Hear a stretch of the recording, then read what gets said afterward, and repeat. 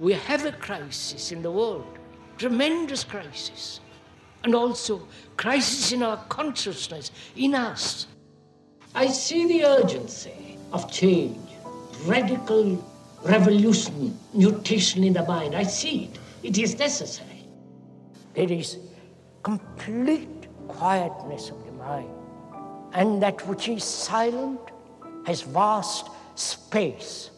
Only then that which is nameless comes into being. This is Urgency of Change, the Krishnamurti podcast.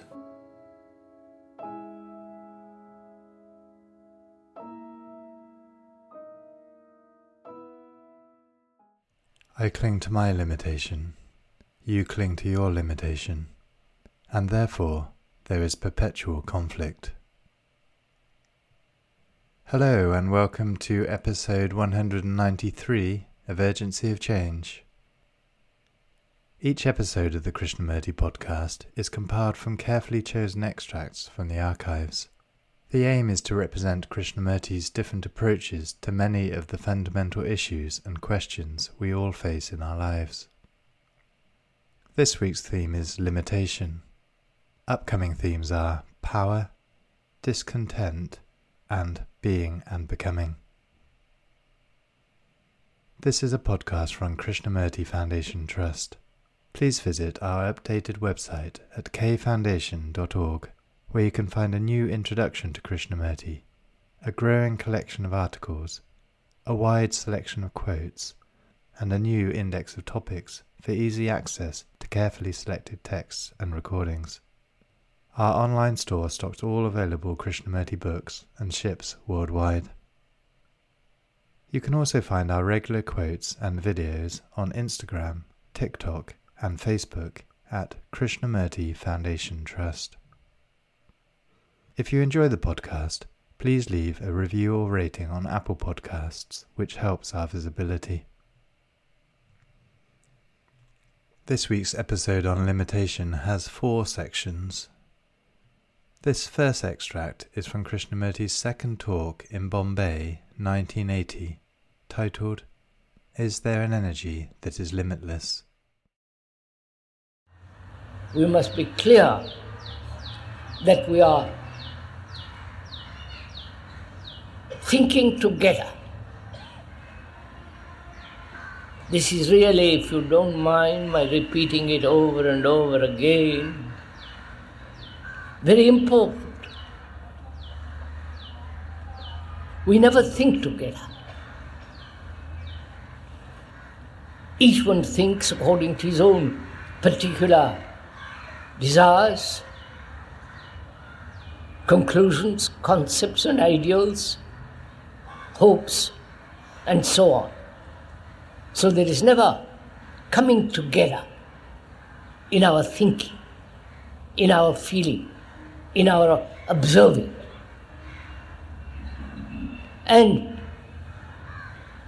as our brains and mind are the result of thousands and thousands of years, that brain and that mind is not yours or mine. It's not an individual mind. It's the mind of all humanity. I think this must be made perfectly clear right from the beginning. What we consider our special brain, our special mind, has evolved through millennia. That is a fact. Your brain is the result of thousands of years of experience, so-called evolution. Evolution being a series of accumulation of knowledge through time. That's a fact. It's not the speaker's invention or the speaker's desire, hope, but that's a fact. The fact being that your mind is the result of thousands of years. And that mind is not your mind. It's the mind of all humanity.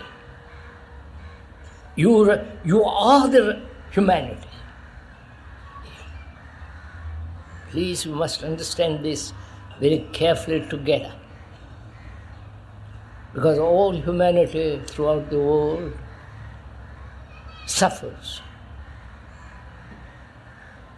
All human beings go through various forms of struggle, conflict, despairs, desperate loneliness, grief, anxiety, uncertainty, confusion. This is the lot of man. As you are the rest of mankind, you are the mankind.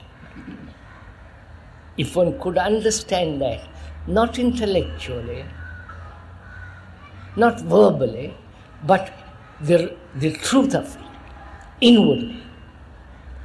When one feels this, the reality of it, the truth of it, then this separate, isolated activity, self-centered, ends. You are concerned then with the whole of mankind. You know, that gives one a tremendous vitality. Because when we narrow this brain and this mind to a individual self-centered activity, as we are doing now throughout the world, that is, me is the most important idea, the me and the you. On that we live. But when one realizes the fact, and the brain specialists are also saying now that the whole of the brain, please understand all this, the whole of your brain retains memory. It is memory. Memory being accumulated knowledge through experience. That's a fact. And as long as we function within that area, which is limited, because all knowledge is limited, there is no complete knowledge, both in science, biology, archaeology, in any direction where knowledge is operating, is always limited. Right? This is so. And therefore, that knowledge is always within the shadow of ignorance. Right? Please understand this, because we are going to go into the various questions which involves our daily life. Until we understand this very carefully, see this, the truth of it, that our minds are the rest of mankind. If you see the truth of it, there's great beauty in it. There's a sense of total responsibility.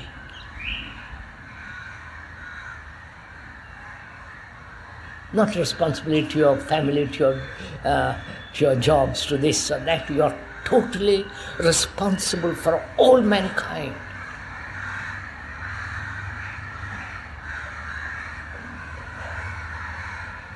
So we are going to think together to find out whether our energy is limited always, or is there an energy which is limitless?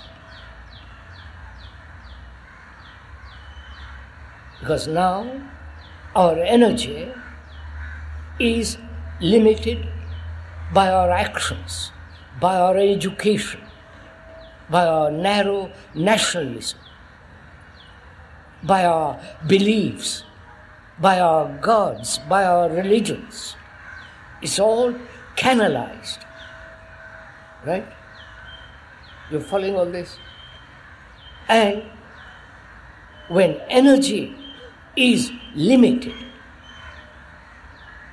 its activity must also be limited. Right? So we're going to find out if it is possible for human beings to act so that their action is not fragmented, broken down, and therefore in that there is a great deal of conflict, which is a wastage of energy. Right? You are following all this? Please don't be mesmerized by the speaker. Don't go to sleep. We are not giving out ideas. We are not disseminating some concepts. We are together, you and the speaker together, finding out for ourselves, in which there is no authority whatsoever. Though the speaker sits on a platform, it doesn't give him any authority. Right? Sitting on a platform is merely for convenience. And so we must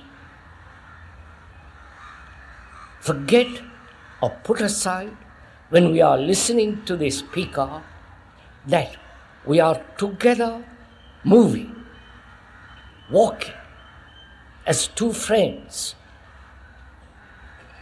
so that we can discover for ourselves the truth of things,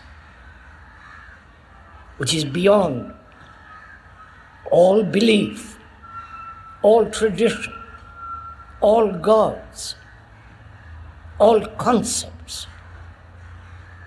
So if we have established a relationship between you and the speaker, not only verbally, but intellectually, and also actually. You understand the difference between actuality and the verbal capacity of the intellect to grasp the meaning of words, translate those words into concepts, and live according to those concepts. We are not doing that. We are dealing with actuality. That is what is actually taking place now. One can only deal with that, not with concepts. You understand all this? Please. Because concepts, ideas, ideals are non-facts. What is actually happening are facts.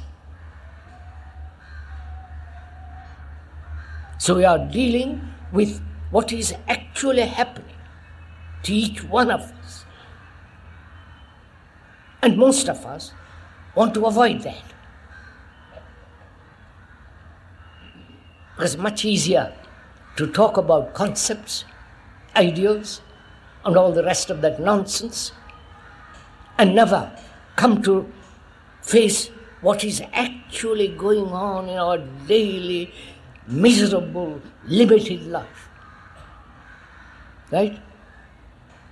So please, if I may request you most seriously, we are dealing with actuality, not with ideas.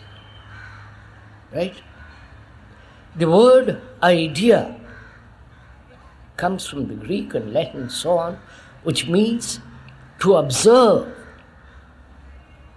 Means to observe. Not observe, make an abstraction of it into an idea, into a concept. You're following on this? So we are concerned with our daily life, what is actually going on inwardly, inside the skin as it were, and also what is happening outwardly. The outward and the inner are like the tides of its sea, going in and going out. Right? I wonder.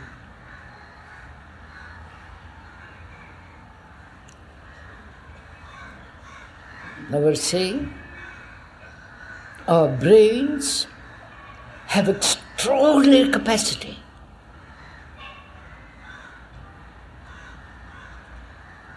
Untold capacity. As you can observe in the technological field, what human beings have done.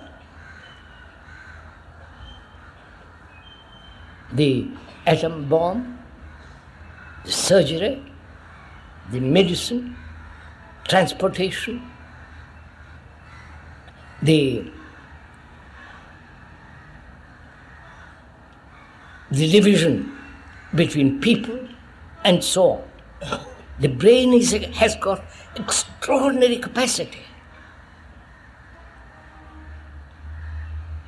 And that capacity is narrowed down by our tradition, by our books, by our beliefs, by our constant battle with each other. I hope you understand all this. So this vast energy is brought down into a small, narrow groove. It took energy for you to come here. It took energy for you to put aside some time, to have leisure, to come here. When we talk, when we see, when we think, when we feel, all that demands energy. Right? Everything that we do demands energy. But this energy, instead of flowering, increasing to a vast degree, we have brought it down to a small area which is our daily, miserable, conflicting, contradictory life. Right?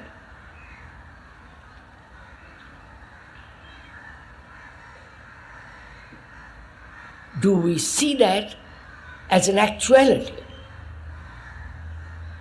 Or when you listen to this, are you translating what is being said into an abstraction which becomes an idea? You follow what I'm saying? So the speaker is asking, how do you listen? How do you receive a statement of this kind?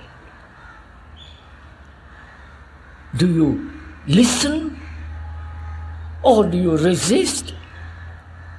Or in the very act of listening, you are translating it to your own convenience, to your own comfort, resisting so that you continue in your tradition, in your work, and so on, so on, so on. So it's very important to find out how you listen. You're following this? Do you listen at all? That you naturally, you hear with the ear, but the hearing with the ear is very limited. Right? You hear the words, the meaning of the words, and there you generally stop.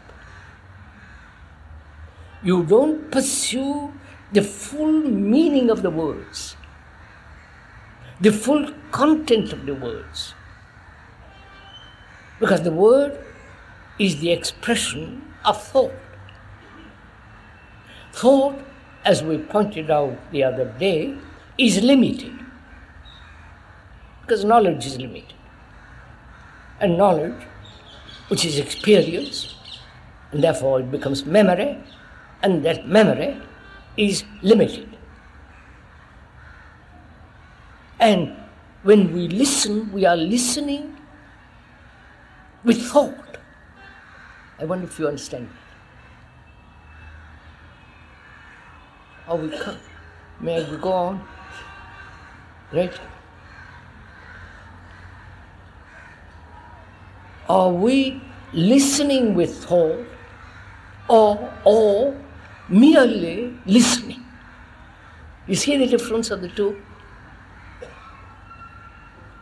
I can listen to what you are saying, arguing with you, with non-verbally arguing, a dialogue, and never listening to what you are saying. Because my thought is interfering with listening to what you are saying. Right? So can you listen without the movement of thought interfering? Which is quite an arduous thing if you've gone into it. Because we're always listening not only with the ear, hearing with the ear, but also listening not only to what you are saying, but also listening to the thought which is interfering with what you are saying. I wonder, right? So can you listen without the movement of thought interfering with the act of listening? Because we are going to go into the question, as we are doing now, as long as we live, narrowing all our energy to a self-centered activity, life must become tortuous, full of anxiety, grief, sorrow. Because we are reducing this vast energy to a small, narrow, little groove.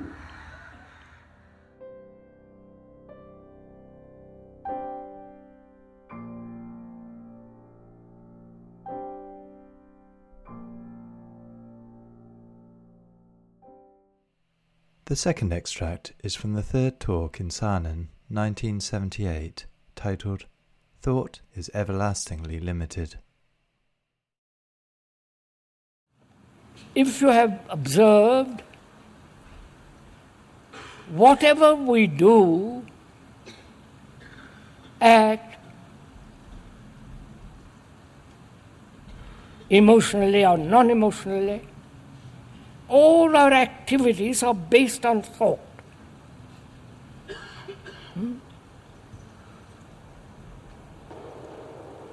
Thought is limited.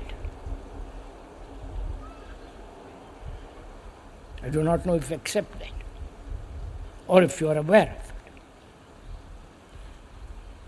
Why is it limited? We think it can do everything. Climb the Everest, go to the moon, go to the depths of the earth, of the sea. Thought is the most active, most important, vital thing in our life.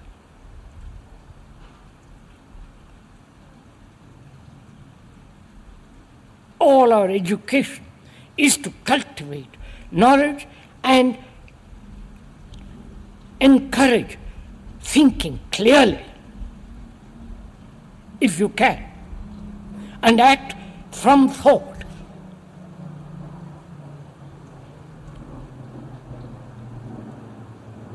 And thought has created not only the technological world, but also has created wars.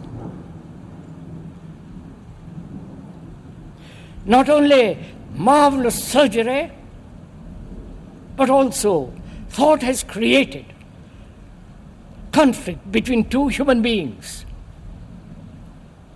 Follow, this is facts. Thought has created the quick transportation. Thought also has created the destruction of all human relationships.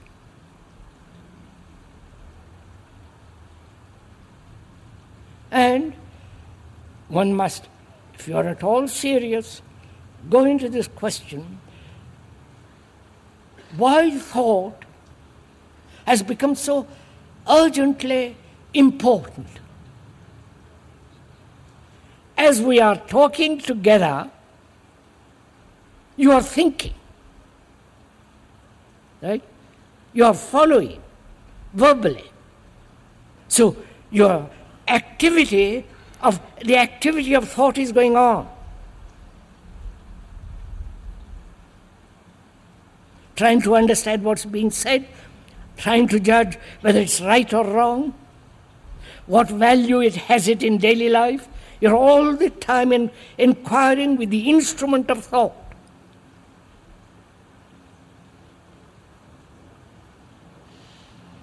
And thought has created heaven and hell. Not only Christian world of hell and heaven, but also actual hell and heaven. The enormous poverty, the misery, the confusion, the uncertainty of existence. So, how is it that thought has created these problems and thought thinks it can solve these problems? Right? And all the politicians are trying to solve our human problems through thought. The cunning, stupid, devious, dishonest, but still thought.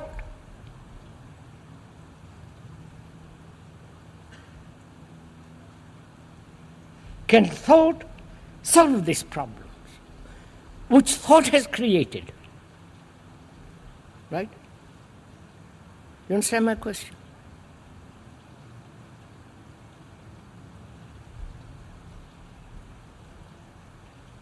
So one must ask, what is the meaning of thinking? What is the source of all thought? Not only yours, mine, or somebody else's, the root of thought. If the root is limited, the outcome of that must also be limited. Right?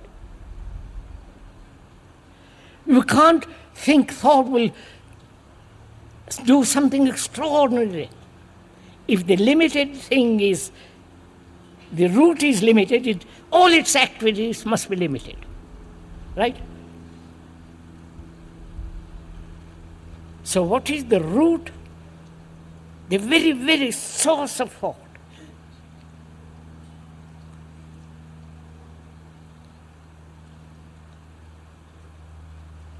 Find out, sirs. I've asked the question, don't wait for me to answer it.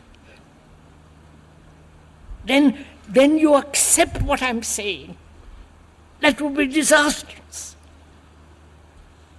But whereas if you are really passionately, urgently demanding to find out, you will find out.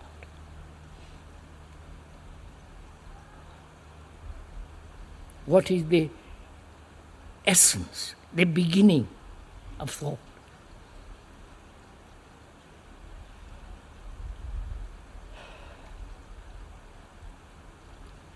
I'll point it out.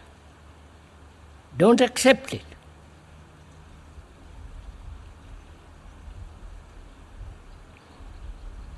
The beginning of thought is the brain registering danger or not danger, the pleasure and the fear.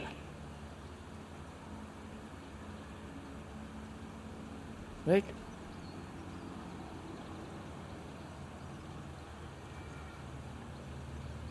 The original man or the ape from which we have come, or some source from which we have come,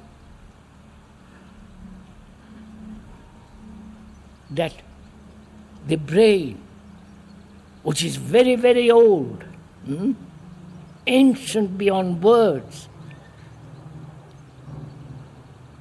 it must have registered danger, death, fear, security. Right? So the beginning of thought is the process of registration, which is memory. Right? We are not saying anything extraordinary, these are facts.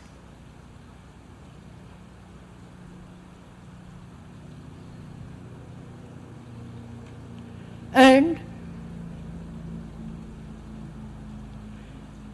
what has been registered is knowledge. Knowledge of danger. Knowledge of pleasure. Knowledge of the fear between the two.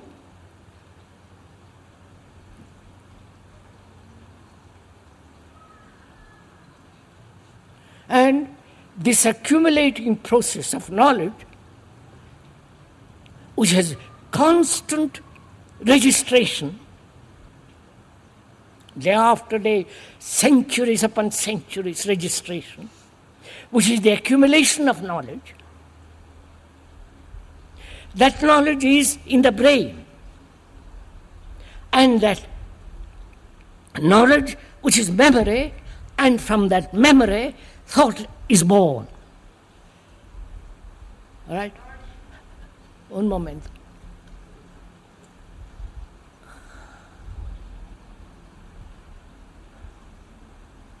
So, if you are disagreeing with me, it's all right.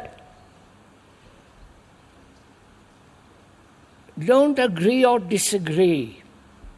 We are not arguing. Show off who is clever, who is less clever. But we are just inquiring, not asserting anything.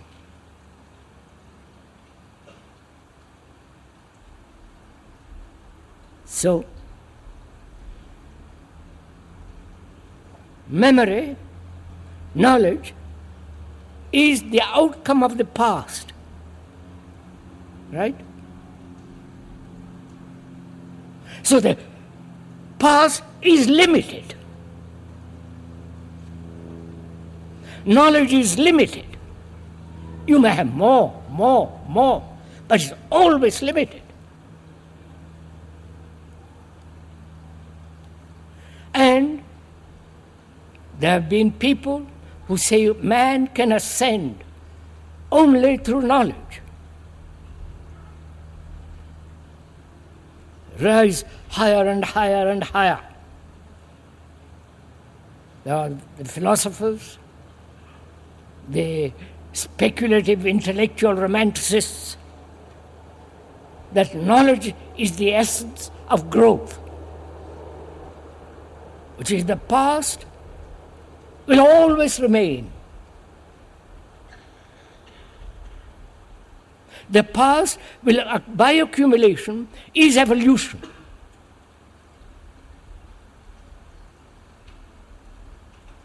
As an acorn, little thing grows into a marvelous, huge oak tree, so that same attitude or that same example is transferred to this idea, to this accumulative knowledge, growing, growing, growing.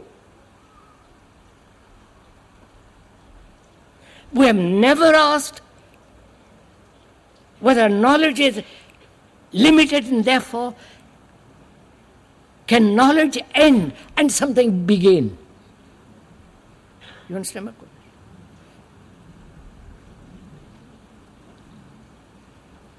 So thought, born of memory, knowledge, is always everlastingly limited. And our activities, therefore, is always limited, based on thought. Right? It's not my argument. It's not what I posit and start from there. But if you go into this yourself, not according to some professor, not according to some theoretician, psychologist, then if you do, you become second-hand human beings, which we are. But whereas if you look into yourself and go at it,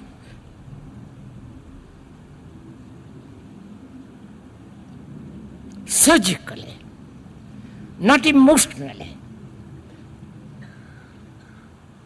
then you'll find out that thought, of it, because of its very limitation, has created all the problems.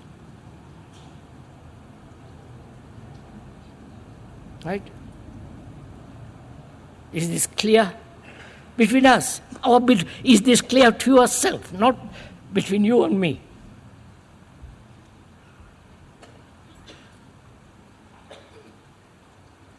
All the scriptures, all the poems, all the literature, all the rituals, the gods, the images, everything is the product of thought.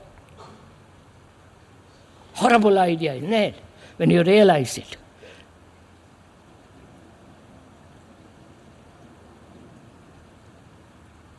So,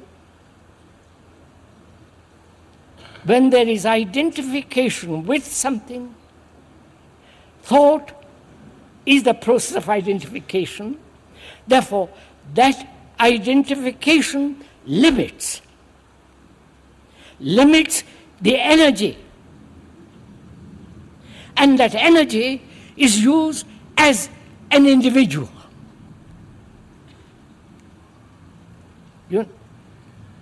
Which, therefore, the individual becomes more and more limited.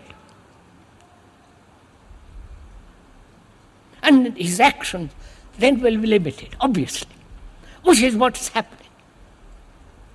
England on one side, Europe on the other, America, Russia, racially, politically, religiously, in every way. All that is based on thought.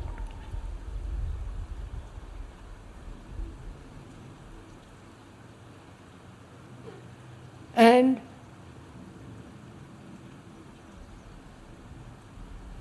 is there an action? Please, we are inquiring. Is there an action which is not based on thought? Therefore, an action which is not limited, confined, which means is there an action which is not based on knowledge, on memory, on remembrance. Don't say, that's impossible, or it is possible. We don't know.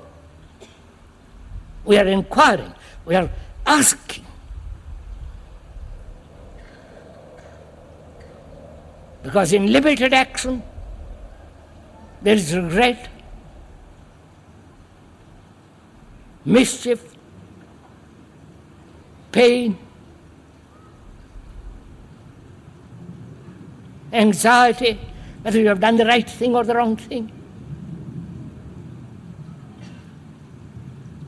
All that follows from limited activity, which is called the individual. And the individual, limited, he's seeking the infinite. Theoretically, they can assert there is the infinite.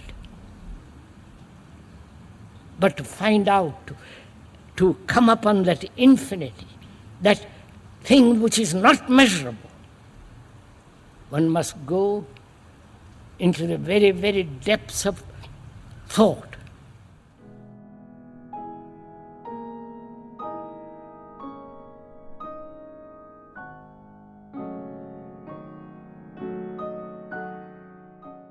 The third extract is from Krishnamurti's second talk in Sarnan, 1983, titled Self-Security in Limitation. We are concerned with ourselves. Self-interest. From the highest category of people, intellectual and so on, down to the most primitive people, the educated and the uneducated, the sophisticated and the religious people. They may identify themselves with something noble, but that very identification is part of self-interest. And the brain, our brain, is concerned only with that. Personal problems, problems of mathematics, problems of computer, and so on. But basically, we are concerned with ourselves. That's a fact, right?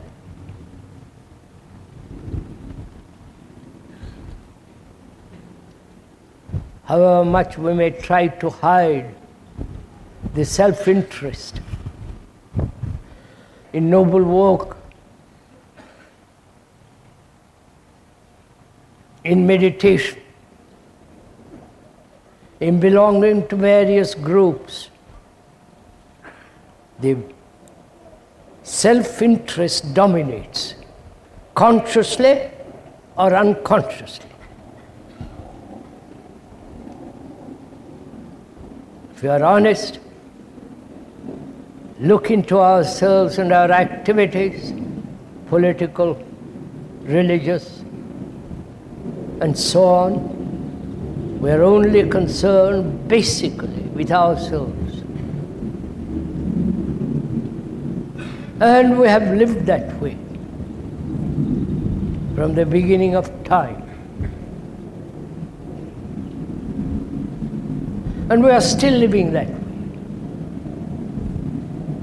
And so the brain only functions in a very, very small, limited field. Is that all the function of the brain? To be concerned with itself, with its problems, with its pleasures and sorrows and pain, ambition, greed, and so on. That's the way we have lived. And the result of that in the world is chaos. Each one wanting to fulfill, wanting to achieve, whether illumination enlightenment, or become a big businessman. It's the same thing.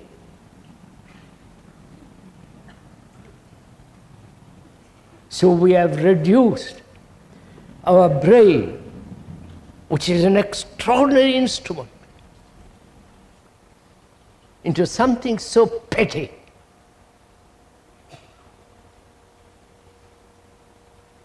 And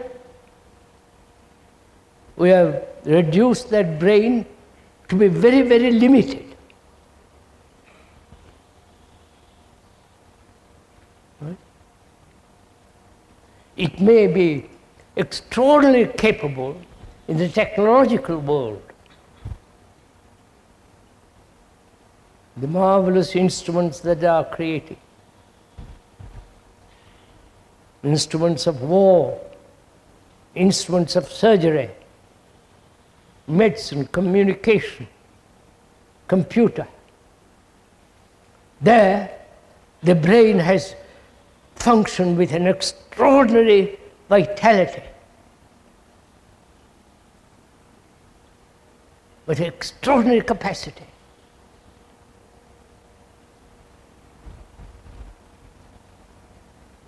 And that very brain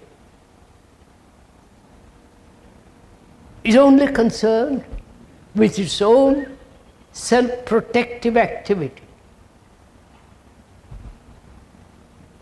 This is all obvious fact. We're only dealing with facts, not with ideals, not with ideas, not with theories, facts.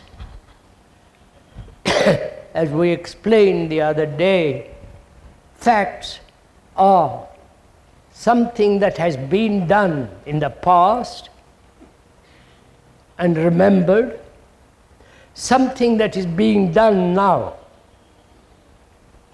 Those are the facts. From those facts, we abstract ideas, conclusions, strong opinions, which have nothing to do with facts. So, the brain lives on memories and not on facts. This is very important to understand if we are going to explore together what is the function of the brain, what is the deep quality of a brain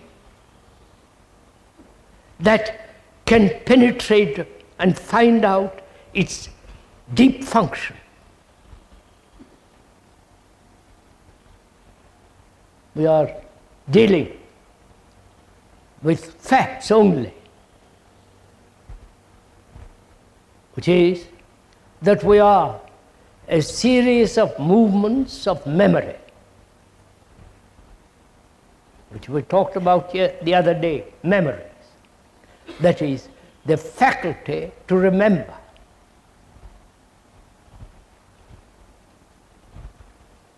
To remember things that have happened and the things that are happening now. So the memory has become very extraordinarily important, which has nothing to do with facts. My son is dead, is gone. And I remember there is only remembrance. And on those remembrances I live. On those memories, on those incidents which we had together, I cherish those memories. Right? Which, please, you are doing this. I'm not telling you something which you are not doing. So we are a series of movements of memory and time. Memory is time. Right? Memory is the reaction of experience, knowledge, and the things that one has remembered. This is what the self is, what we are. I do not know if you have ever inquired into what is the present, what is now.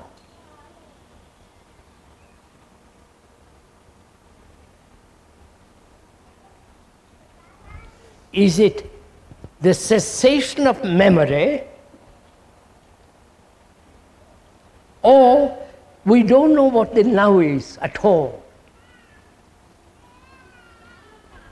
May I go into a little bit of this?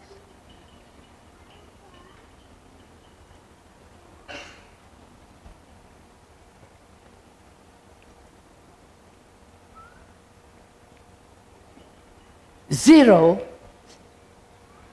contains all the numbers.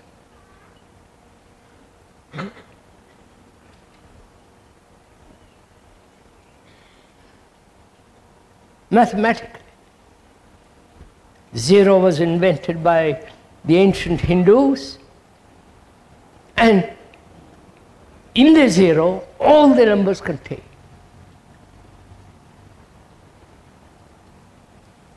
Is the now,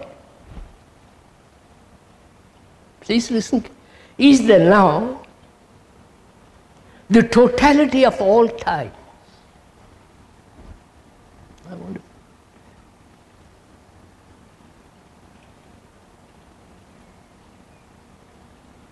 We'll go into this further.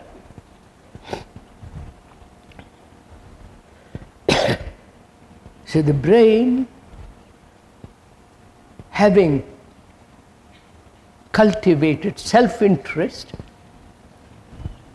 which is the accumulation of memories, and so the brain has become a very, very small psychological instrument.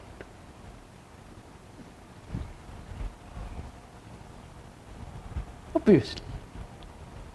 When I'm thinking about myself all day long, it's a very small affair. Or when I think about the whole world, it is still a small affair. I don't know if you can understand. We are moving together, I hope. Right, sir? So, why has the brain got caught in this narrow circle of the self?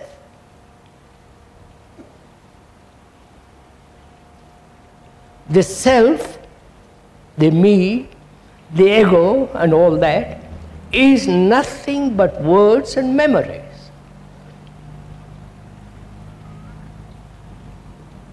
Right? It's so. It is so.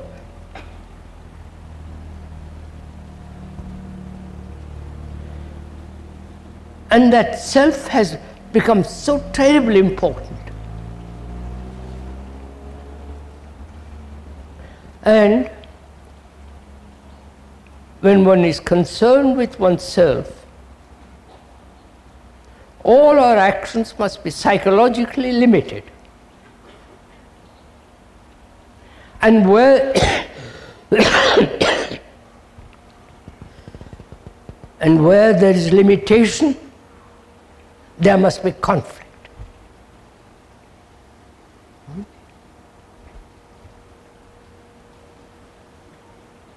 I am a Jew. You are an Arab. That's a limitation. A tribalism which is limited.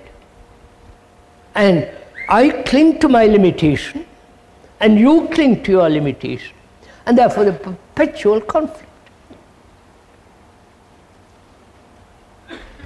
if you are constantly repeating, I'm a Russian,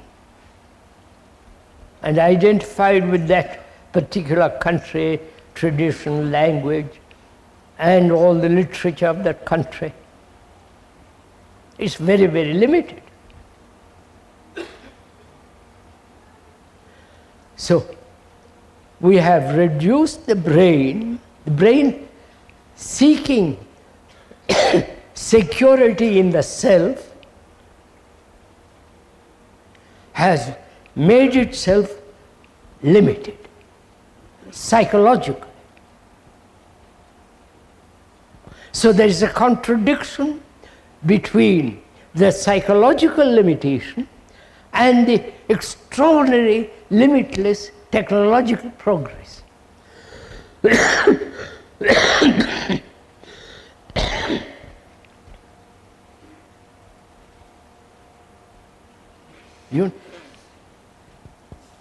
Is this the function of the brain? To live perpetually in conflict.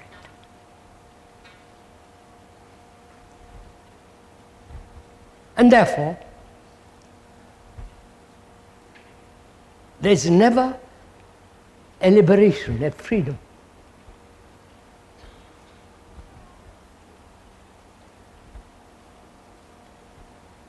Is this the function of the brain? Just to live in a small area, psychological. And is it possible, when one understands the nature of the self,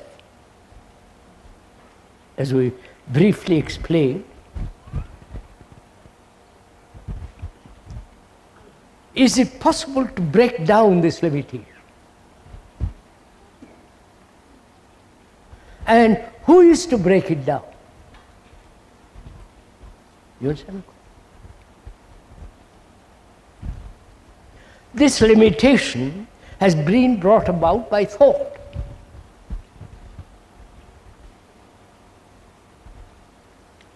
Thought which has created or sought in the limitation security.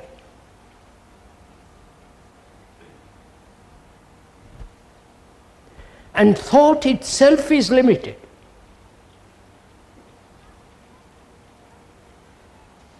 Because thought is the outcome of vast experience, accumulated knowledge,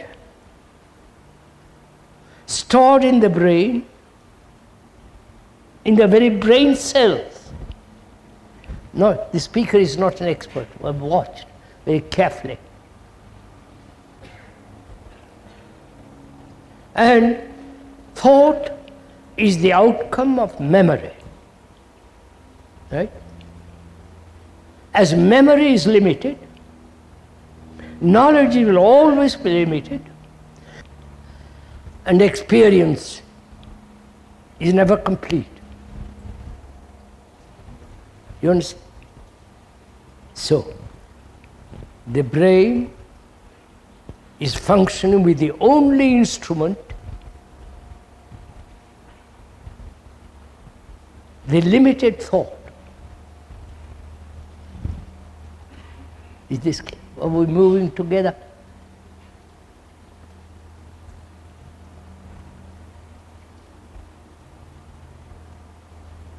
And so, we are perpetually living in conflict, in struggle, in pain and sorrow.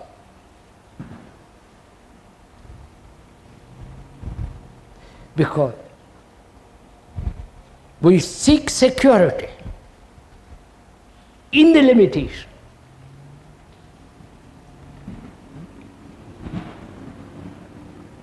In memories, and so on. That's simple. So is it the function of the brain to find security, survival, physical survival? One must survive physically, unless, of course, one is a little bit dotty, then that's a different matter. But one seeks physical security and also psychological security.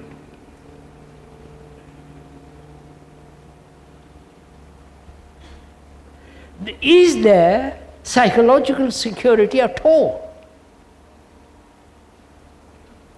Please, don't accept this. Go into it very carefully with the speaker. Together we are examining. We are not imposing a thing on you. We are not trying to convince you of anything. I really mean this.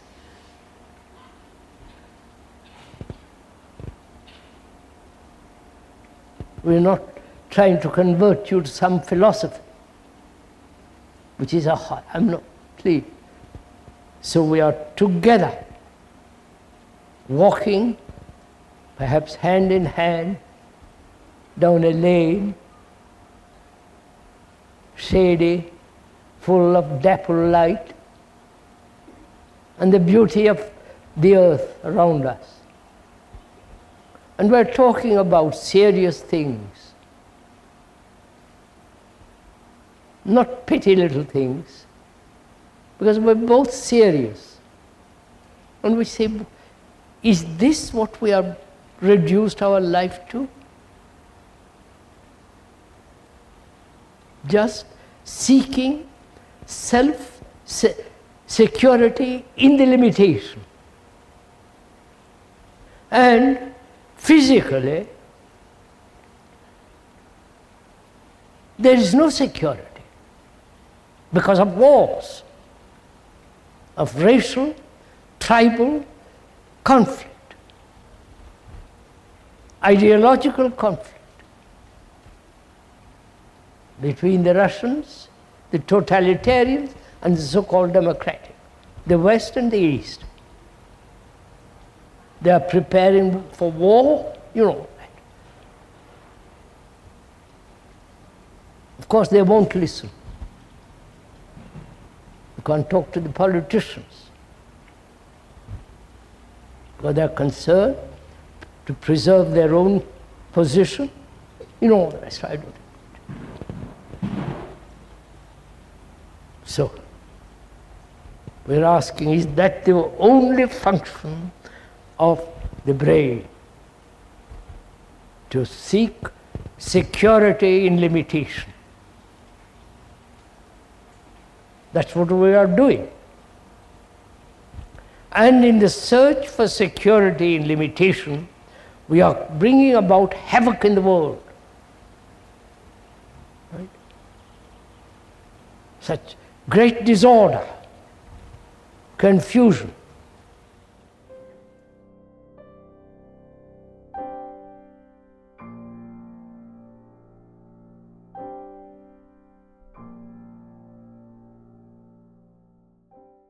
The final extract in this episode is from the fourth talk at Brockwood Park in 1972, titled, Can the Mind See Its Own Limitation? There is this division between consciousness and unconscious, and the unconscious has its motives, its racial inheritance, its experience, and so on, so on. All its... How can that be exposed to the light of intelligence, to the light of perception?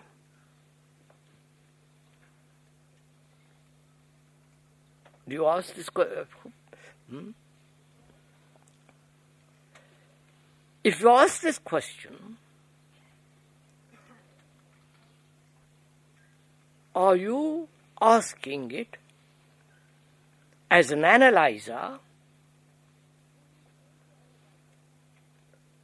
who is going to analyze the content, and therefore division, contradiction, conflict, struggle, and all the rest of it? Or are you asking this question not knowing the answer? You're following this? Because this is important. If you are asking the question, which is, there is all this content in the unconscious. I don't know, honestly, seriously, how to expose this whole structure of consciousness which is hidden. I really don't know. Therefore, when you approach it not knowing, you're going to learn. But if you have any kind of conclusion, opinion, for or against, that it cannot be, that it can be, then you are approaching with a mind that has already assumed the answer, or no answer.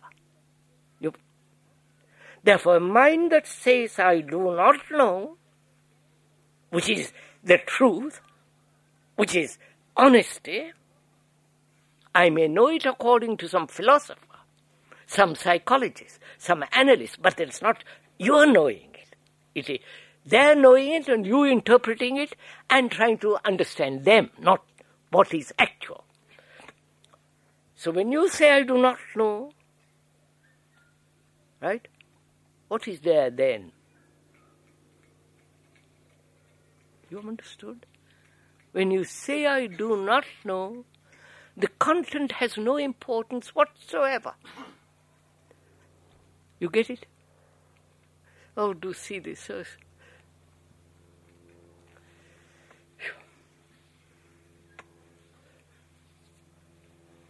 Because the mind then is fresh mind. You understand? It's a new mind that says, I don't know. Therefore, when you say it with, not just verbally for amusement, with depth, with meaning, with honesty, that state of mind that does not know is empty of its consciousness, is empty of its content. It is the knowing that is the content. Oh, my Lord. You got it? You see it? So the mind can never say it knows. Therefore it is always moving, living, active. Therefore it has no anchorage. It's only when it is anchored, it gathers opinions, conclusions, and separation. Now, this is meditation. Which is meditation is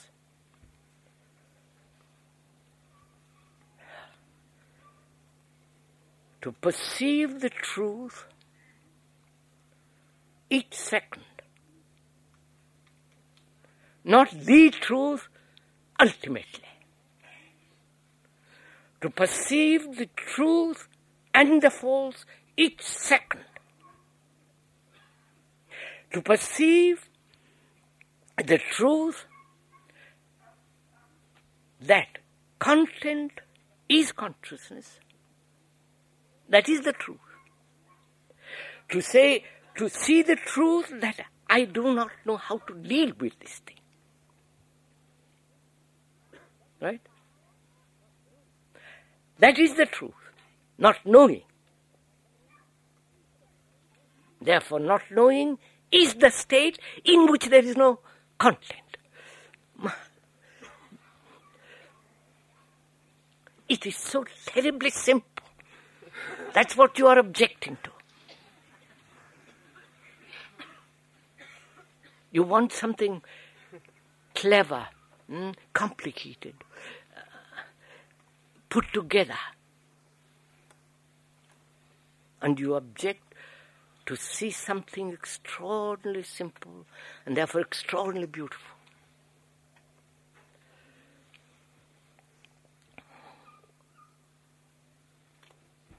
So can the mind, which is the brain, see its own limitation,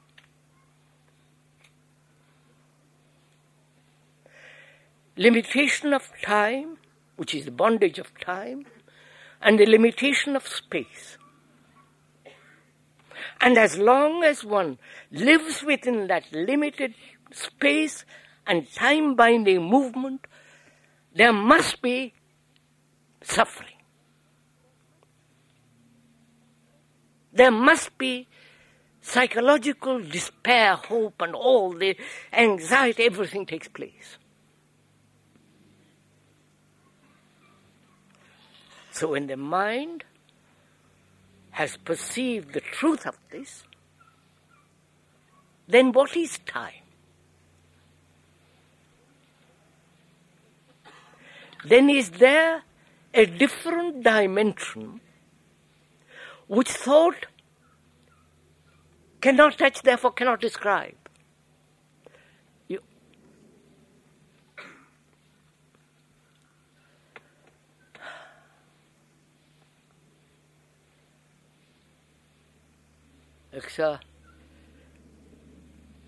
We said thought is measure,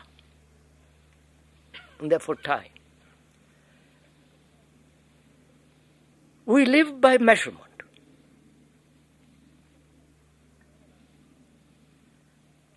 All our structure of thinking is based on measurement, which is comparison and all that which we've gone into last few days. And thought as measurement tries to go beyond itself and discover for itself if there is something immeasurable, which is not measurable. And to see the falseness of it is the truth. You understand? Wonderful to see this. The truth is to see the false. And the false is when thought seeks that which is not measurable, which is not of time, which is not of the space with its content of consciousness.